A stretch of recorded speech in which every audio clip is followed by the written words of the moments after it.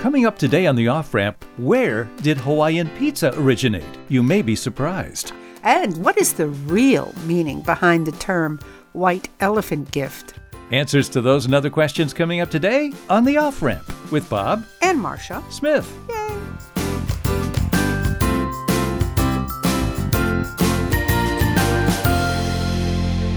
Welcome to the off-ramp with Bob and Marcia Smith. A chance to slow down, steer clear of crazy, take a side road to sanity, and get some perspective on life. Well, we're sheltering in place like you are as the coronavirus hits. And first of all, I guess we want to say if anybody has someone who's suffering from that, our prayers are with you. And we want to try to make things as light and fun as possible as we're all working together. You and I are working together. Yes, we are. Every waking hour. Yes, and the virus can't get over quick enough here. What?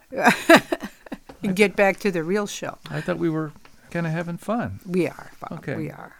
Okay, before we get started, I have a couple of facts I thought you might find interesting about the volume of traffic and stuff on the internet as a result of all this. Give it to me. How many downloads of Zoom, the video conferencing app, do you think in a one given day that might be happening? In any given day? Well, this is from the second week, actually the first week of March, but it was on a Wednesday, and the Wall Street Journal had a statistic here. Zoom is a video conferencing app. I know. We use it. We use it for family talks. For the kids, yeah.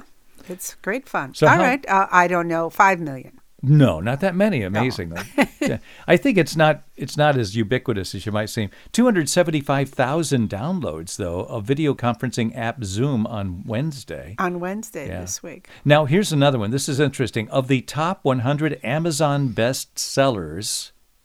Books? Yeah. What's 74% of those? Oh, I'll bet you they're catastrophe books. You'd think that. But no. No. Romance? No. Wait. Don't tell me. Okay, I won't tell you. That's another show. Yeah. It's This makes sense because you think of families being at home. Yeah. I don't know. Self-help books? I have no idea. Children's books. Oh, 74 of the top 100 Amazon bestsellers on a certain date last week were children's books, or they were either books for children or books on how to educate children. Yeah.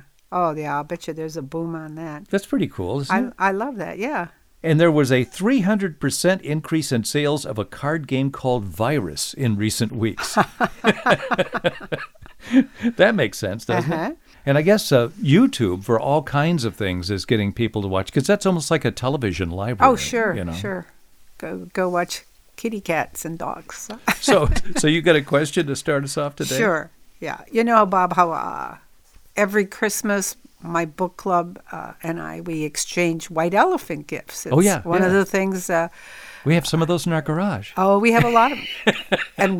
and I get all my white elephant gifts, from your relatives' Christmas presents. What? No, they give you good relatives. They're listening. I'm sorry, but that sounds mean. It does. But I'm sure you're wondering where that term came from. Right. Where did it come from, Marcia? Well, I'll tell you.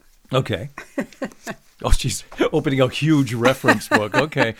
Okay. For a large part of the world, white elephants have always been signs of power and portent. Really? Yeah. They were prized by monarchs, and Buddha's mother dreamt of one before giving birth to him. But they were also a mixed blessing, because if it was a gift from a king, gave you a white elephant, it would be dishonorable to reject it. Oh, you have to keep it. Well, yeah, a white elephant, but what the heck? You know how much it costs to keep an elephant? A lot of money. And it was horribly expensive to keep for anybody except the king. Ah. So white elephant has become our term for useless extravagance. Everybody feared getting a white elephant from the king. So this is from India? Is that where this comes from? Yes. Oh, no, I'm sorry. It's Japan. Well, how far back does this go? Well, this is between 1650 and 1700. It's older than me. Yeah. It is older than you. What's your source there? It's interesting. The book is A History of the World in 100 Objects. And along with this story, there's a picture of two white elephants, beautifully carved and decorated. That is interesting. Behind it. So it was like an extravagant gift, a useless gift, and it cost you money. It cost tons of money. The last thing you wanted from the local king was, oh, he's thanking me? Oh, no, it's a white elephant. I had no idea. That is a fascinating thing. That's a great thing. I've got this question I told you about, and it sounded stupid when I asked it. But No. Where did Hawaiian pizza originate? You would think. Hawaii, right? Oh, okay. I was going to say South Dakota, but yeah, possibly. Yeah, but that's not true. That's not. So okay. where? And it's not South Dakota. Okay. Sorry. Polynesia? No. Okay. You'd think it would. It's Canada. Oh. You're right. I wouldn't. That'd have been a last guess. Yeah, it was invented by a North American who lived in Canada. Hawaiian pizza, which of course is tomato sauce, pineapple, bacon, or ham. It's been controversial since it was introduced. To some, Hawaiian pizza tastes great. To others, it's a sacrilege, taking taste buds from pizza's Italian origins. But Mental Floss says Hawaiian pizza is like doodling on the Mona Lisa. I don't feel that way. But the story is that... I love it, actually, with barbecue sauce. I think it's great. Yeah. Chatham, Ontario, Canada, and it originated, it was a Canadian-Greek immigrant, Sam Papopoulos, who owned the Satellite Restaurant. That was the name of it. He just returned from Detroit where he had tasted pizza for the first time. And back, in the old days, pizza was considered an ethnic food. It wasn't widely available in Canada. So he bought a small oven and he began preparing with traditional ingredients. But in 1962, he added pineapple just for the fun of it, to see how it would taste. And the sweetness and the salty ham added new flavor. And did he name it Hawaiian Pizza? Yeah, apparently. He called it Hawaiian because that was the name of the brand of canned pineapple he used. Yeah. Hawaiian pineapple. Cool. Yeah. Well, I have a pizza question back at you. Okay. Since we don't confer on these things, sometimes we overlap. But this is probably even more interesting than yours, Bob. Oh, no, I don't think so. You want to guess what the earliest origins are for the modern pizza? Now, pizza goes back to like Roman times. I mean, a long time It does. ago. But I thought it was World War II veterans brought it to America from Italy, I thought, from World War II. I see. Well, there's some overlap there. Yeah, my sources tell me. They called me this morning. Okay. But I can't reveal them. That more than, 2,000 years ago, the Roman soldiers, so you were right there, they'd take matzah, Jewish matzah, and put olive oil and cheese on the top, to eat where they were out slaying dragons or whatever the Roman soldiers did. And they didn't come to the United States until the Great Depression years because it was cheap and it was easy. And today, a little factoid, we have over 61,000 pizzerias in the United States. That's from, the 1930s. 61,000. And those pizzerias sell over 3 billion pies a year. And we contribute to that number, Bob. Yes, we do. Considerably. That's one of the carry-out foods we have tried. Yes, and love. What was at the end of the first or second week? It's like, they're selling pizza. Let's get a pizza. You venture out from your home. It felt dangerous to go to the pizzeria to pick up the pizza, but we did, and it was kind of crazy. It was kind of fun. As this is a time of disease, obviously, and everybody's looking for cures and treatments. Can you tell me the answer to this question, Marcia? All right. How did Coca-Cola lead to the wonder drug that saved millions from infection? Well, I bet I know this one. Okay, what is the drug? Cocaine. No. Huh? No. Then I don't know. You have to listen to the full question here. Has nothing to do with cocaine. How did Coca-Cola lead to the wonder drug that saved millions from infection? So what would that be? That would be an antibiotic. Yes. There's antibiotics in Coca-Cola? No. Oh. Okay, it's penicillin. Okay. How did Coca-Cola lead to penicillin? I don't know. Okay, well, here's the answer, okay? And it's not the story of Coca-Cola, it's the story of a Coca-Cola supplier. And the reason I'm telling this story is this is a time of invention. We're seeing all kinds of people coming up with new ways to treat things or to make masks or whatever. This happened in wartime, in World War II. Now, Pfizer, the name of the company Pfizer, drugs. We know today is a big pharmaceutical company. But back in the 30s, it was a company that made vitamins, and using a deep tank process, they made the citric acid used in Coca-Cola. Okay. So they made tons or gallons, hundreds of gallons of citric acid in these tanks. Well, In 1941, President Franklin Roosevelt pulled all these people in and said, we got to find a way to make penicillin on a large scale, because 1928 penicillin was invented or discovered by Alexander Fleming. Oh. Alexander Fleming. He invented penicillin, and it worked, but it was in very small, growing these bacterial molds. It was like in a laboratory. And even in 1939, a British policeman had a serious infection. He recovered in just 24 hours with penicillin. Great, right? But he died a few weeks later because the supply ran out. In fact, I didn't know this, but in 1942, half the U.S. stock of penicillin was used to treat a single patient's blood poisoning. So it was nowhere near ubiquitous like we think of today. So FDR called all these titans of industry and people from universities and said, come up with a way to make penicillin on a large scale. Well, Pfizer, John McKean of Pfizer and Jasper Kane, they decided, why don't we grow penicillin mold in our big deep tanks that we use to make these gallons of citric acid for Coca-Cola? So in 4 months, they transformed an ice factory to a commercial-grade manufacturing, and less than 2 years later, on June 6, 1944, every Allied soldier who landed on Normandy in D-Day had a penicillin injection kit. That's how fast they ramped up. And most of those kits came from Pfizer. And now they're a $50 billion company. But it was that kind of invention that we're looking for today to try to treat the coronavirus COVID-19. That's amazing about the soldiers, particularly having FDR did that. Yeah. Made sure everyone was inoculated. Well, they had it so that if they got infected while they're fighting, that would take care of an infection right away. Yeah, wow. What do you got? What is the only food we eat that doesn't spoil? Now, this is a food that actually you eat more than I do.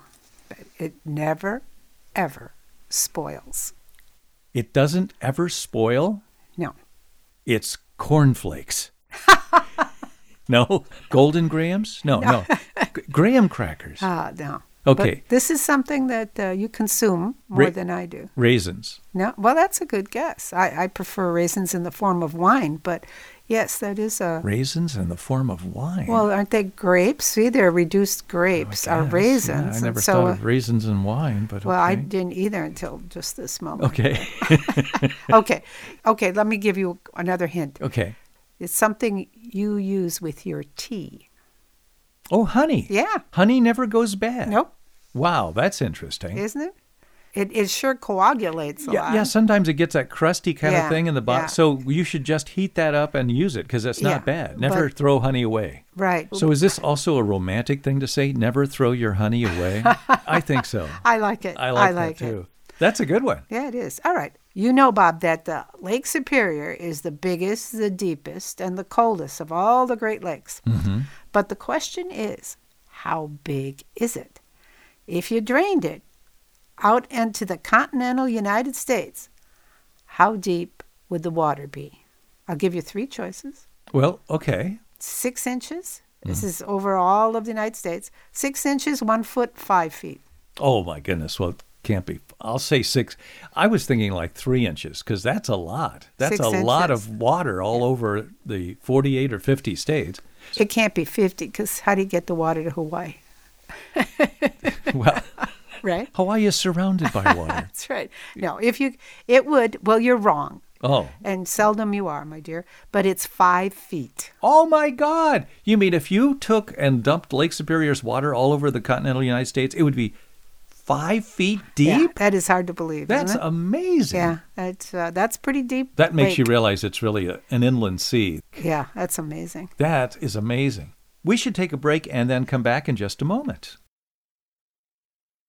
You're listening to The Off-Ramp with Bob and Marcia Smith. Hi. We're back, and I got a question here. It's food-oriented, okay? Yeah, we're into food today. Okay. I like it. After doing his research into the meatpacking industry for The Jungle, how did Upton Sinclair change his eating habits? Oh, I'll bet. I read that book. It was one of my favorites. I would guess he'd become a vegetarian real quick. That's exactly right. Yeah, I couldn't even eat a hot dog after I read that book. Yeah, like many of his readers. But I've recovered. Well, he won the Pulitzer Prize. He became a vegetarian. He ate a diet of only rice and fruit for many years. It really It killed him. affected him. Oh, you never want to tour a meatpacking plant. That's the old adage. Yeah, I did It's that. Just, yeah. Okay, let's talk about hit records, okay? Sure. Just hit records over the past 100 years. There have been more than 100 years of recorded music. In terms of numbers of members, what is the largest group ever to have a hit record? The largest group ever to have a hit record. Not the Jackson 5. Like the Mormon Tabernacle Choir or That's something? exactly Really? what the answer is. I got it, Donna. Yeah. Yay, Marcia. And this was in 1959. The group hit the charts with their version of the Battle Hymn of the Republic, and there were 375 members who sang on that record. Really? Yeah. I know this is no. Yeah. The Marines, what is the song they sang? They Battle Hymn? Yeah, the Battle Hymn. I see the Yeah, you were on the right track. But let's get to your question instead of singing. Well, Okay. that's I got that one right. Yeah, All right. yeah, very I'm good. feeling Okay. overconfident now. Okay. All right. Here's one I'm pretty sure, Bob, you don't know, that the average marathon running distance is 26.2 miles. Yeah. You didn't know that, did you? Yes, I did. How did you know that? Because we recently talked about that. We watched the show Brittany Runs a Marathon. Yeah. That's where we learned.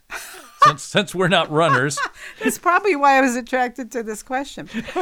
All right. But my question is, why is it this specific distance? 26.2 miles, the average, That's a marathon. good question, because you'd think, I would have thought, well, 25 miles, 50 miles, Why is it 26 miles? I don't know. I have no idea. I do. Bob. Okay, well, what's the answer? Because it all started in Greece, right, where everything started. And that is the exact distance between Athens and, wait for it, a city called Marathon. No kidding. Yeah. And now you know how the event got its name, too. So, It's 26 miles from Athens to Marathon. So a marathon run is 26. Right. 26.2. And as a bonus question, Bob, how long does it take the average runner to run a marathon? I think it's 3 or 4 hours, 5 hours. Yeah, that's very good. You're in the ballpark. Yeah, the average is between 4 and 5 hours. And the average to run a mile is between 9 and 11.5 minutes. Okay. I thought that was very interesting. We've been using communication a lot, and I found an interesting, there's an article called, Okay, Fine, Let's All Get Back on Facebook, written by Joanna Stern in the Wall Street Journal. I just want to read you one quote. It's kind of funny. Sure. It says, our new coronavirus reality confronts us with an extreme challenge. Stop our physical selves from being in contact with almost everything and everyone, yet remain connected. Coincidentally, that's the world Facebook's been building for us all along. Oh, yeah. So it's ambivalent. People don't like Facebook, but now they're on Facebook. And people are doing video on Facebook. And she described after her mom using the Facebook portal, that's the physical piece of hardware. Uh-huh. After my mom donning a digital bow tie, hat, and glasses read my son, the itsy bitsy spider, he cried out, again, Grandma. Oh, how cute is that? And she said, I began to tear up. Oh, see? It's meaningful. So I have a communication question now. Okay. See, notice how I slid into that. Was, so smooth. Segue, awesome. Okay. In the days before the telegraph and the telephone and the internet, how did Napoleon gain a communications advantage over his enemies? I would think he'd have a contingency of slaves he kept sending back forth with information. Napoleon had slaves? I didn't know this. Just people. Okay. Soldiers. Okay. Soldiers, and it was like telephone line, and they'd say, run a half mile and tell the next person, and you're tell good. the next person. It was a relay, and it was soldiers. He hit on the idea of using a semaphore telegraph visual message. So they had flags that they signaled. Flags too. And he had them as far as the eye could see. He had a network of visual sighters across the countryside, and he could send a message from Paris to Rome in 4 hours. Wow. Which was a lot of, we're talking back in the early 1800s. Before I mentioned the relay, I was going to say flags, but I never thought of combining them, which makes perfect sense. Good for Nappy. Nappy? Nappy. Nappy was okay. What was his first name again? Bonaparte. No, Bonaparte was his actual last name. Napoleon was his first Bonaparte. Name. Yeah, right. Because it was the Bonaparte family. Yeah. They were in our neighborhood. A little pushy, too. Well, you're pushy little people. Come on, he has a thing about that. Okay, that's right. He doesn't like being short. That's where we get the Napoleon complex, That's right? exactly right. I won't name names, but okay, there are all sorts of fun facts you're reading about now for everybody staying at home, and a lot about food, like you were talking about. So according to our local newspaper, Bob, you want to take a venture? How many different uses there are for corn? This is from what, the Milwaukee Journal? Uh-huh. How many different uses there are for corn? Yes. So beyond just being food. And on the cob, and on your plate, and in your teeth. Well, yeah. It's used as a source of embarrassment. Yeah. If you haven't brushed your teeth. How many uses for corn? This is a weird thing. I Like know. cornmeal, cornbread, all the different corn things. Yeah, just venture. Corn flakes, which I mentioned earlier. You so there's did. one. It's a thing with you. I don't know how many. 4,000. Oh, my goodness. Somebody has actually cataloged? Well, that's what my question is. Who counted them and why? Yes. I mean, who gets up in the morning and says, I think I'll catalog how many uses for corn there Oh, are. my God. You know, you said something about Napoleon complex. That's a term, right? That's a term meaning somebody who is very overly sensitive about being short, right? Yes. There is a term, do you know what the term Semmelweis reflex? I do not. The Semmelweis reflex. No. It's interesting that you brought that up because Semmelweis was the physician who originally said doctors should wash their hands. This is back in the 1900s. He set up an experiment at a hospital he was in, and he had the doctors dip their hands in this lime solution, and Lime? it was kind of a limey, chlorinated lime solution in a hospital, because he was working in a hospital that catered to women who were having babies, and there were a lot of women got infections. Oh. Okay, but he found out that the midwives didn't have as much infection as they the washed doctors. their hands. They washed their hands, and also the doctors were they were working with cadavers Oh, and everything God. else. And It's then intuitive. I know it is, but he set up this experiment. They had a mortality rate of 18.3%, and after they washed their hands, the mortality went down to 2%. Gosh. But he went for years. He published books. He was ridiculed by physicians. For years, he was ridiculed as like this eccentric, thinking doctors should wash their hands. But later Good on, Lord. yeah, in the 1880s, when the pioneers of germ theory proved that disease could be transmitted by microscopic particles, he was vindicated. From that point on, if you had a knee-jerk reaction to reject new evidence because it contradicted established norms, you had a Semmelweis reflex. You were rejecting things like the people who rejected Semmelweis. What's his name? Well, Semmelweis or Semmelweis. He was a Venetian doctor in Austria. Okay. In All right. 1825. So his name is Ignaz Ignaz Semmelweis. Yeah, He a lot fought- of that going around. Wow. Yeah, you're right. That people are rejecting science in many cases now. Today, yeah. Yeah, and that's what's getting people in trouble. And Yeah. getting So the, that's a very I thought it was relevant a article. pertinent thing. It is. I've got a transportation question. There's a railroad called the Baltimore and Ohio Railroad. It's still around. It's in various forms now. It's been absorbed into other railroads. But what was it the first to do that, of all railroads in the world, what did the Baltimore and Ohio Railroad do? A transportation milestone. It crossed the mountains, No, states, no, rivers. no. I'm running out here. Don't know. Okay, it was the first railroad to provide for both freight and passenger transportation. Ah. Prior to that time, it was all freight. Oh, so they're the ones that came up with, hey, we could take people on this thing? Yeah. Get on top of a bunch of logs and we'll take you over to Akron? Yeah, it's interesting because Charles Carroll of Carrollton, Maryland, started it. He was the richest man in America when he backed the railroad. It was the first railroad in the United States, and they actually produced the first U.S.-built locomotive in 1828, the Tom Thumb.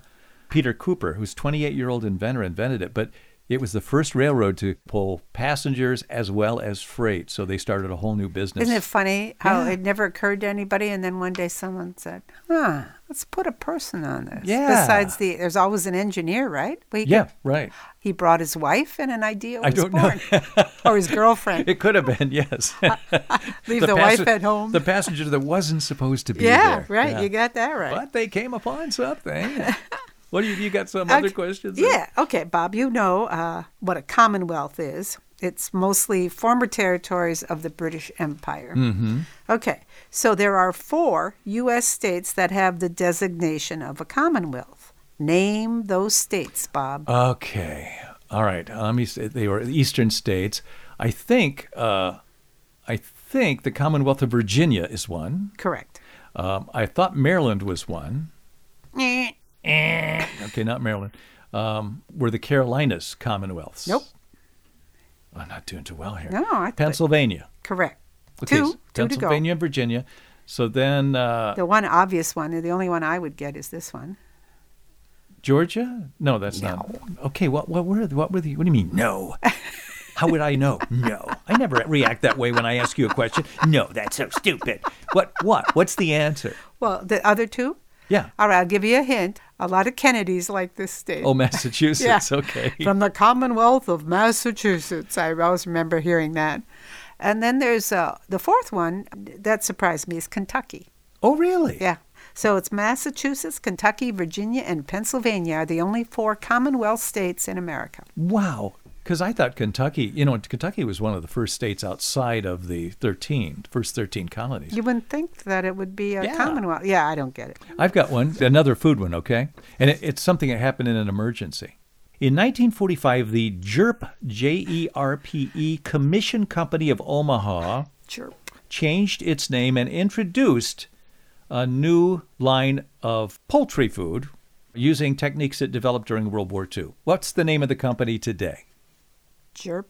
Tyson is one. That's what you'd think, yeah. But no. No.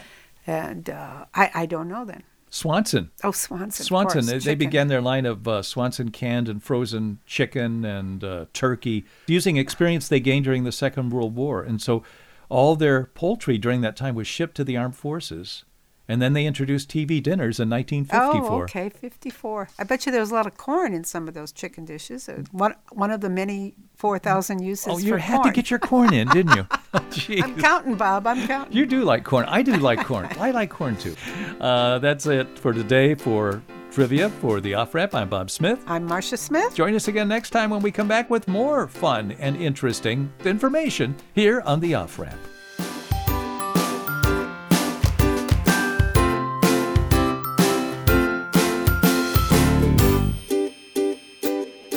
The Off Ramp is produced in association with CPL Radio and the Cedarbrook Public Library, Cedarbrook, Wisconsin.